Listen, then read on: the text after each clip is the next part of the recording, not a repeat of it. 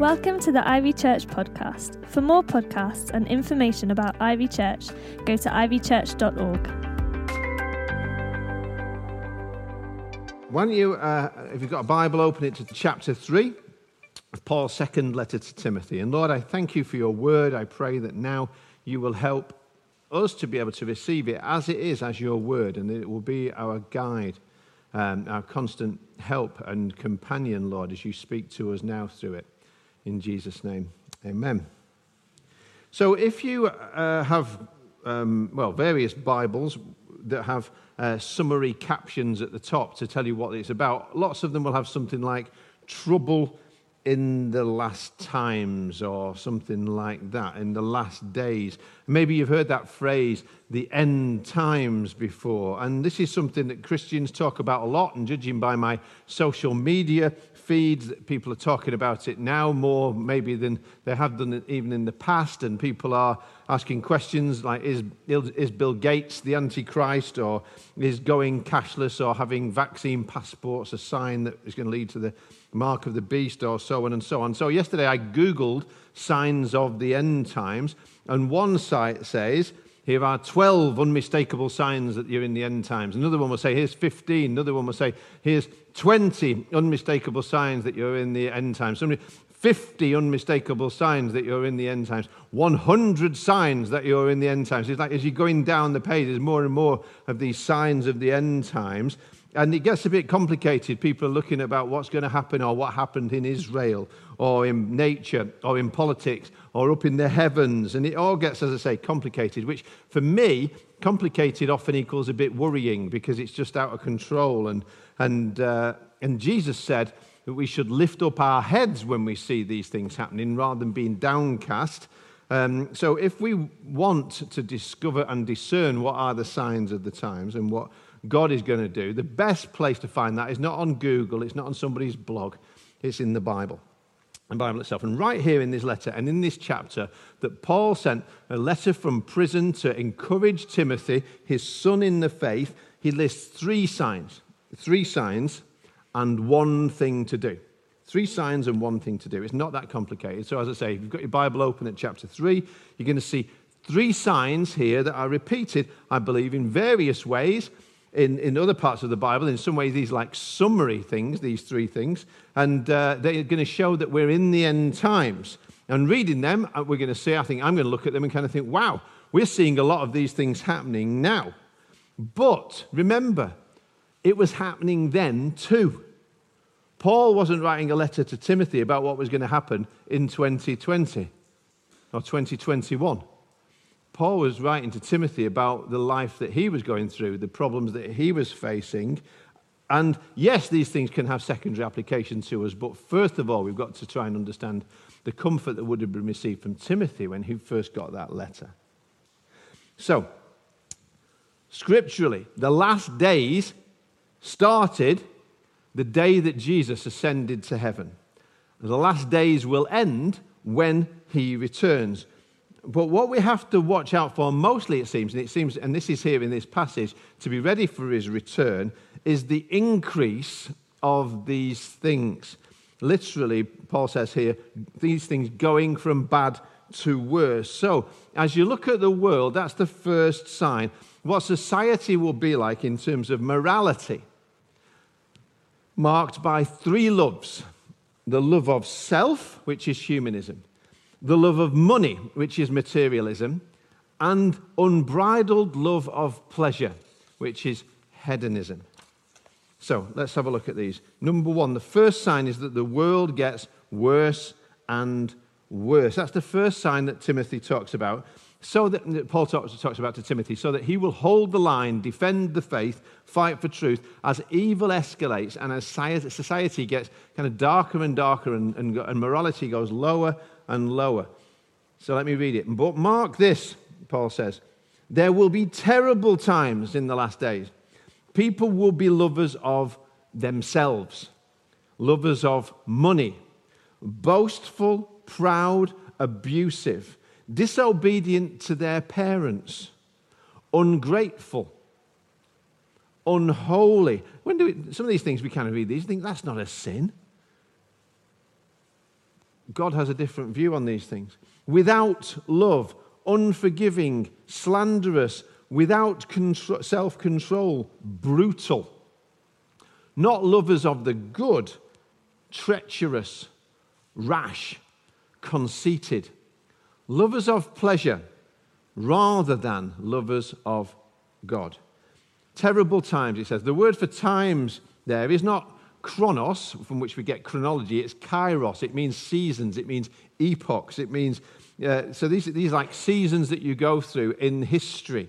Terrible seasons. In fact, the word terrible there literally means dangerous or even savage. So he's talking about in history there will be savage seasons that God's people will go through, that the world will go through, and more as we come through the last days. Paul says, sign number one, watch out, because the world will not get better and better. It will not get brighter and brighter, because the problem is people.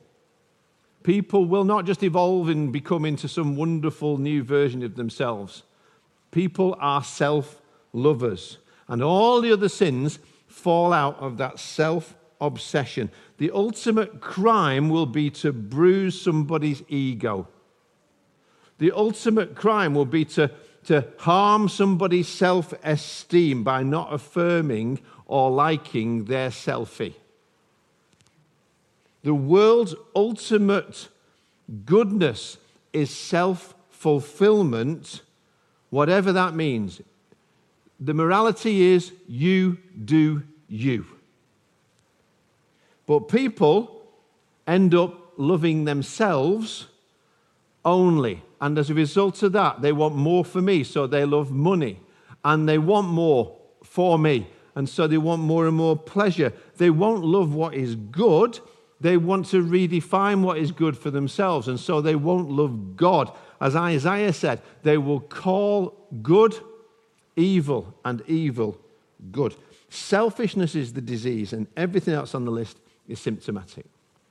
So Paul, however, doesn't focus on the problems in the world, but the danger to the church, because these kind of people, he says, are not just in society. Their spirit and their teaching infiltrate the body of Christ like cancer cells, and they multiply unchecked, and they spread insidiously like cancer does to destroy what is healthy and living. The church is meant to be in the world, but number two, the problem is the world is in the church, and that means the salt has lost its savor and is therefore, as Jesus said, fit for nothing but to be thrown out and trampled underfoot.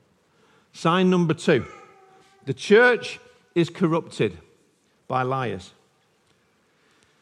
Having a form of godliness but denying its power, have nothing to do with such people. They are the kind who worm their way into homes and gain control over gullible women, who are loaded down with sins and are swayed by all kinds of evil desires, always learning, but never able to come to a knowledge of the truth. Just as Jannes and Jambres opposed Moses, so also these teachers oppose the truth. They are men of depraved minds who, as far as the faith is concerned, are rejected. But they will not get very far because, as in the case of those men, their folly will be clear to everyone. Paul's describing here a religious-looking church going through the motions without God's power. And I submit to you that this is the danger for the vast majority of churches in the Western world right now. Notice, it denies not the power of God. It doesn't say God can't do anything. It denies the power of godliness. Denies the power of godliness, which, as we've seen, is the word that is most used through 1 and 2 Timothy to describe what God wants to see in the world and especially in the church. He wants godliness, and godliness means holiness, and holiness is miraculous. Holiness is a sign and a wonder. Holiness makes the church shine as a light in the world. It is an astonishing witness. John Wesley said, "Give me 100 preachers who fear nothing but sin and desire nothing but God, and I care not a straw whether they be clergy or laymen. Such alone will shake the gates of hell and set up the kingdom of heaven on earth." But here, Paul is describing leaders in churches, then remember, and now, who say they belong to Christ, but they are fake preachers, they are false teachers, they are greedy, they are all about themselves, they're not about being shepherds to the people of God. He says they do wear masks. They're masquerading as servants while living for sin and condoning it or involving other people in it. That is the direct opposite of godliness. He says they don't even know the truth. They try and teach it, but they don't know it. In fact, they oppose it. Why? Because they are liars. He talks specifically, and this is shameful, about immoral religious men. Men who exploit their position of power to abuse, hurting, or vulnerable women. It's sickening to God and even scandalous to the world when finally it becomes exposed. But haven't we seen this more and more? The stain on the church in recent decades from previously respected leaders who it was discovered have just been preying on other people, especially preying on vulnerable women, controlling them, predators pretending to be pastors, wolves in shepherd's clothing. And some of these, it still shocks us, it still sickens us when it comes out. I'll never forget when I first heard and read about Bill Hybels, who I'd met and been at his house and revered in many ways. And I was like stunned when I read these revelations about the way in which he had abused women. Or Ravi Zacharias, only heard him once, came away from hearing him just thinking, wow, what an incredible, holy man of God. And then within months, you find out that incredible things have been allowed to happen. And that there's been no restraint put around that ministry to be able to protect people. And I'm ashamed that men are so often the common denominator when details emerge of hidden, heartless, secret sins from depraved minds. And God warns, it will happen. It will happen then. It can happen there and here and now, and even in this city, it can still happen. But whenever it does, the church must own up and never cover up, because it will all come out in the end anyway. As that fearful promise in verse 9 makes me tremble when I read it and want to put rules in life, in my own life, to guard me from my folly. And according to Numbers 32, that other verse that says, be sure your sins will find you out.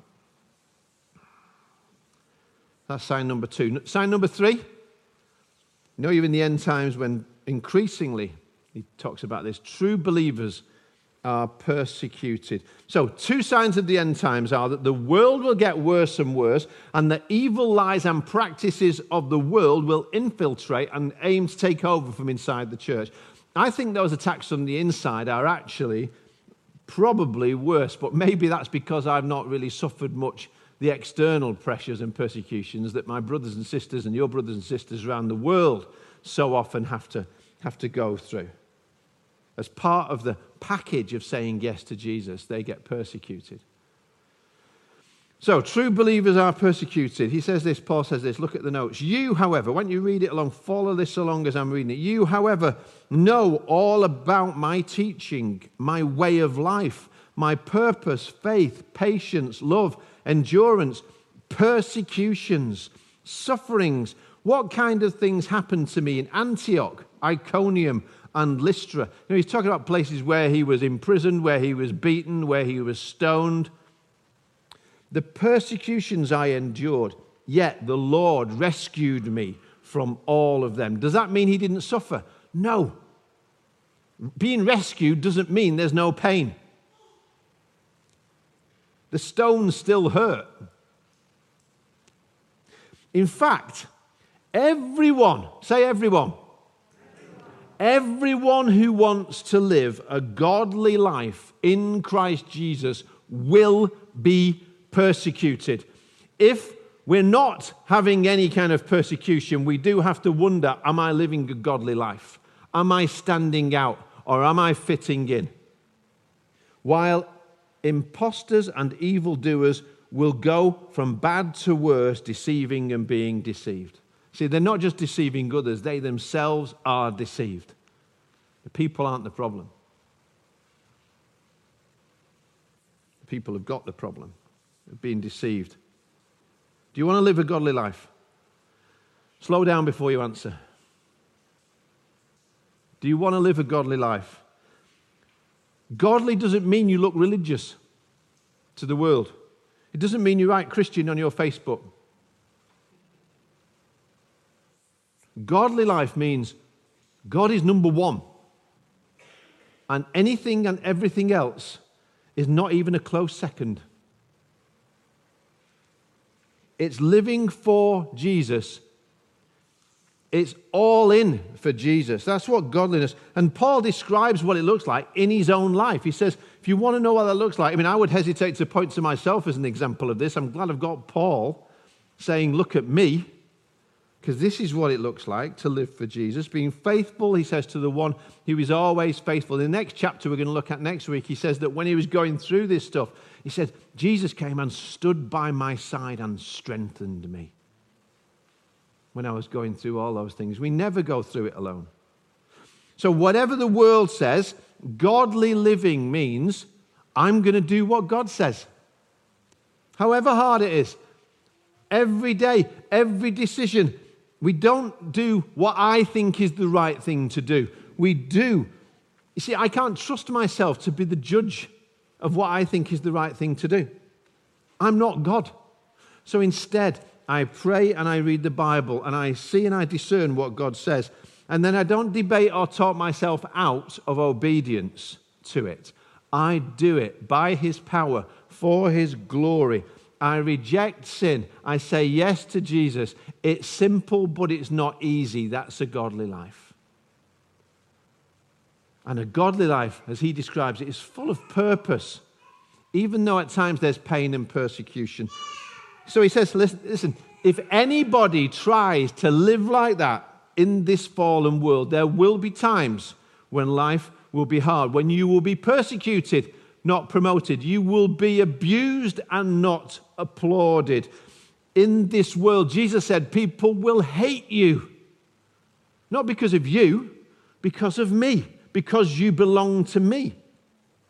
While at the same time, spiritual frauds are cheered.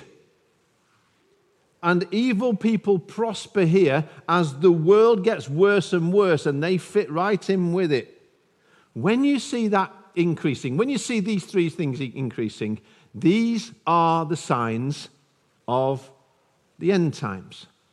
And I leave it to you to decide how close we are. A world getting darker, a compromised church going from bad to worse, while it's harder to live a godly life. Terrible times, savage seasons. Paul used to cry when he warned his people. These times were going to come. And in my heart, as the leader of this church, I'm praying for us. I'm praying for you, that God will take us through the times and the seasons that He brings us through. And the way that He does that, He hasn't left us without a way forward for doing that. 3 signs, 1 thing to do. Whether as you look at the world and the Word and you decide, yes, not only are we now, as it says itself, closer than when we first believed, but if you believe that this savage season that we've been going through is part of history drawing to a close towards the last of the last days before Christ returns, whether you believe that or not, what do we do? Same thing. What do we do? How are we meant to live in a world where people love themselves but hate God?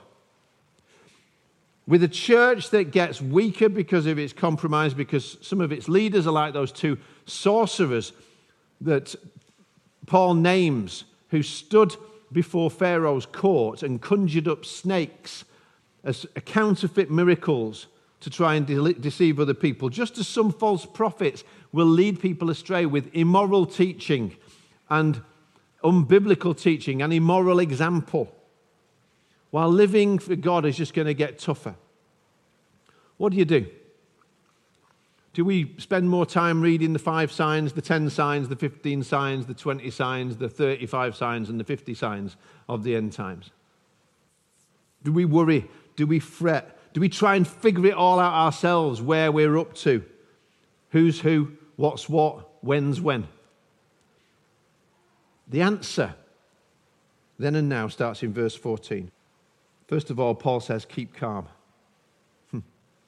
But as for you, continue in what you have learned and have become convinced of, because you know those from whom you learned it, and how from infancy you've known the Holy Scriptures, which are able to make you wise for salvation through faith in Christ Jesus. You might not know everything, but if you know him, you're wise.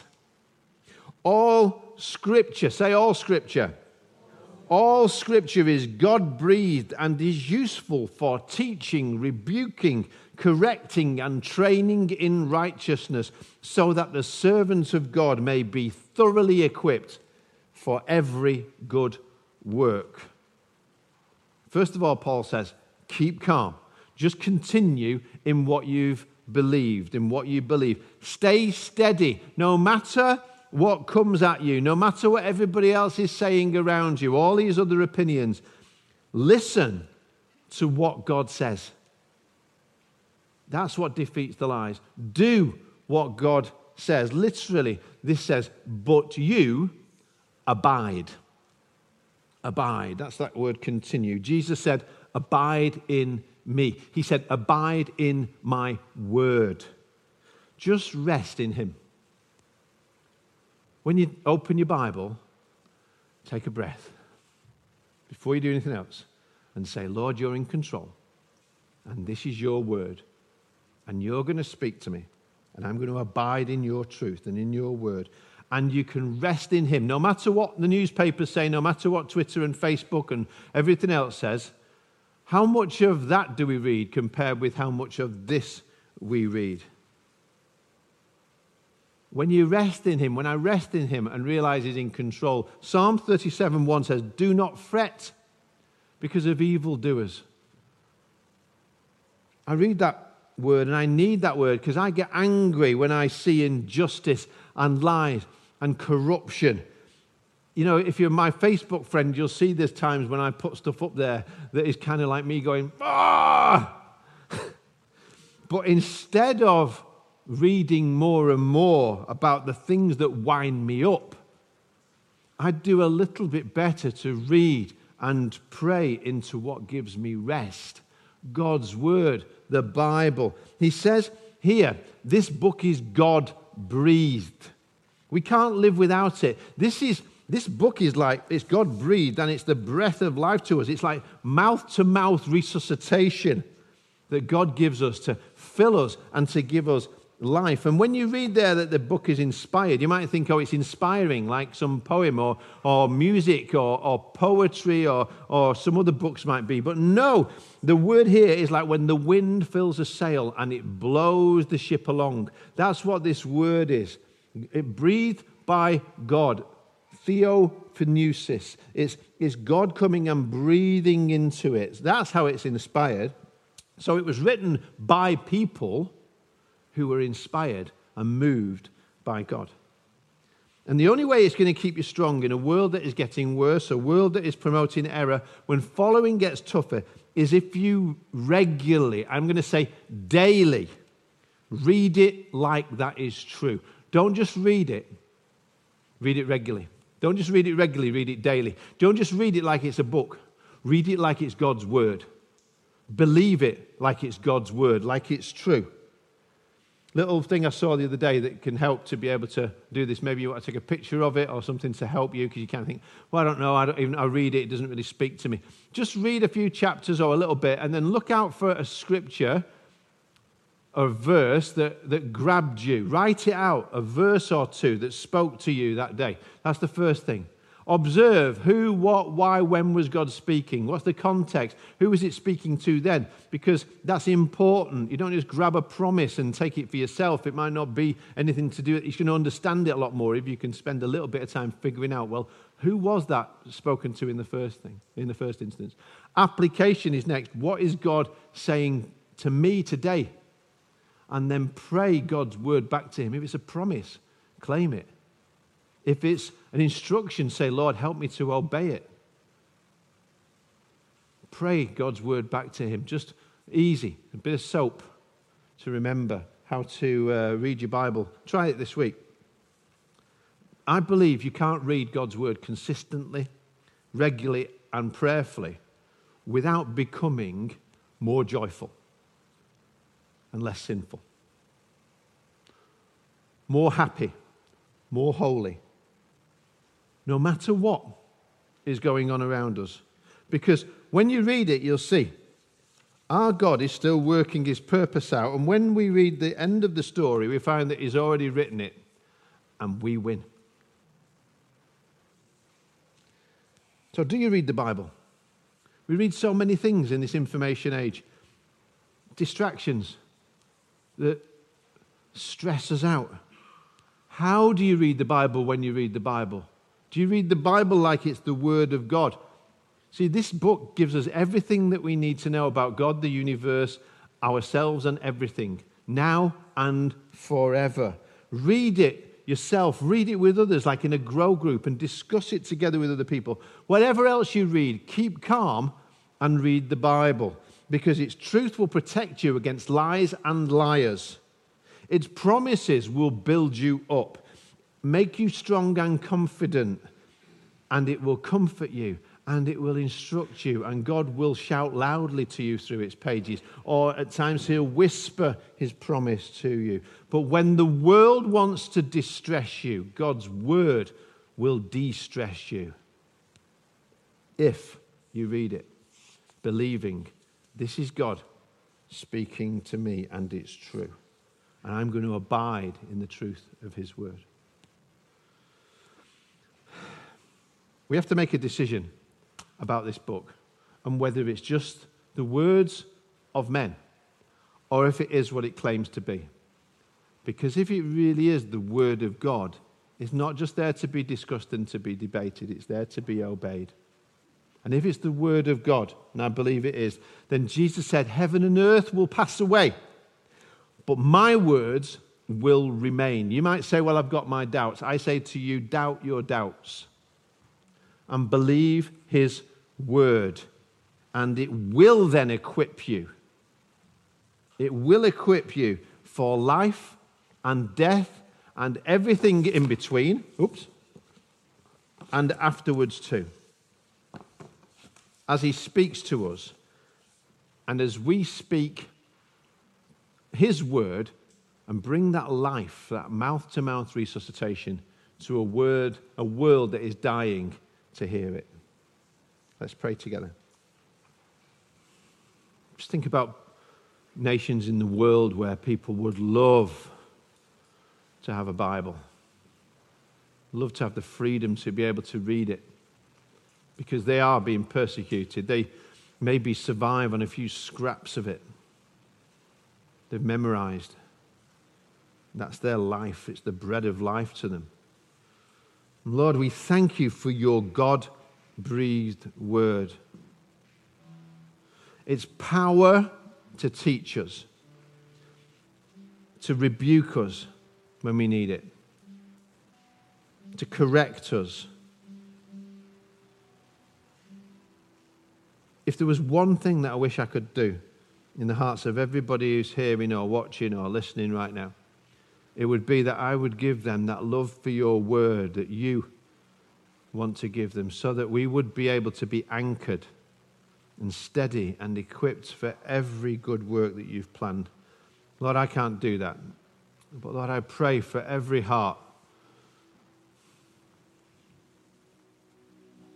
I pray that you would give us an increased hunger for your word and faith to believe it. To love you more and more as you give us our daily bread. Today and every day until the last day. Amen. Thanks for listening. For more podcasts, go to ivychurch.org/media.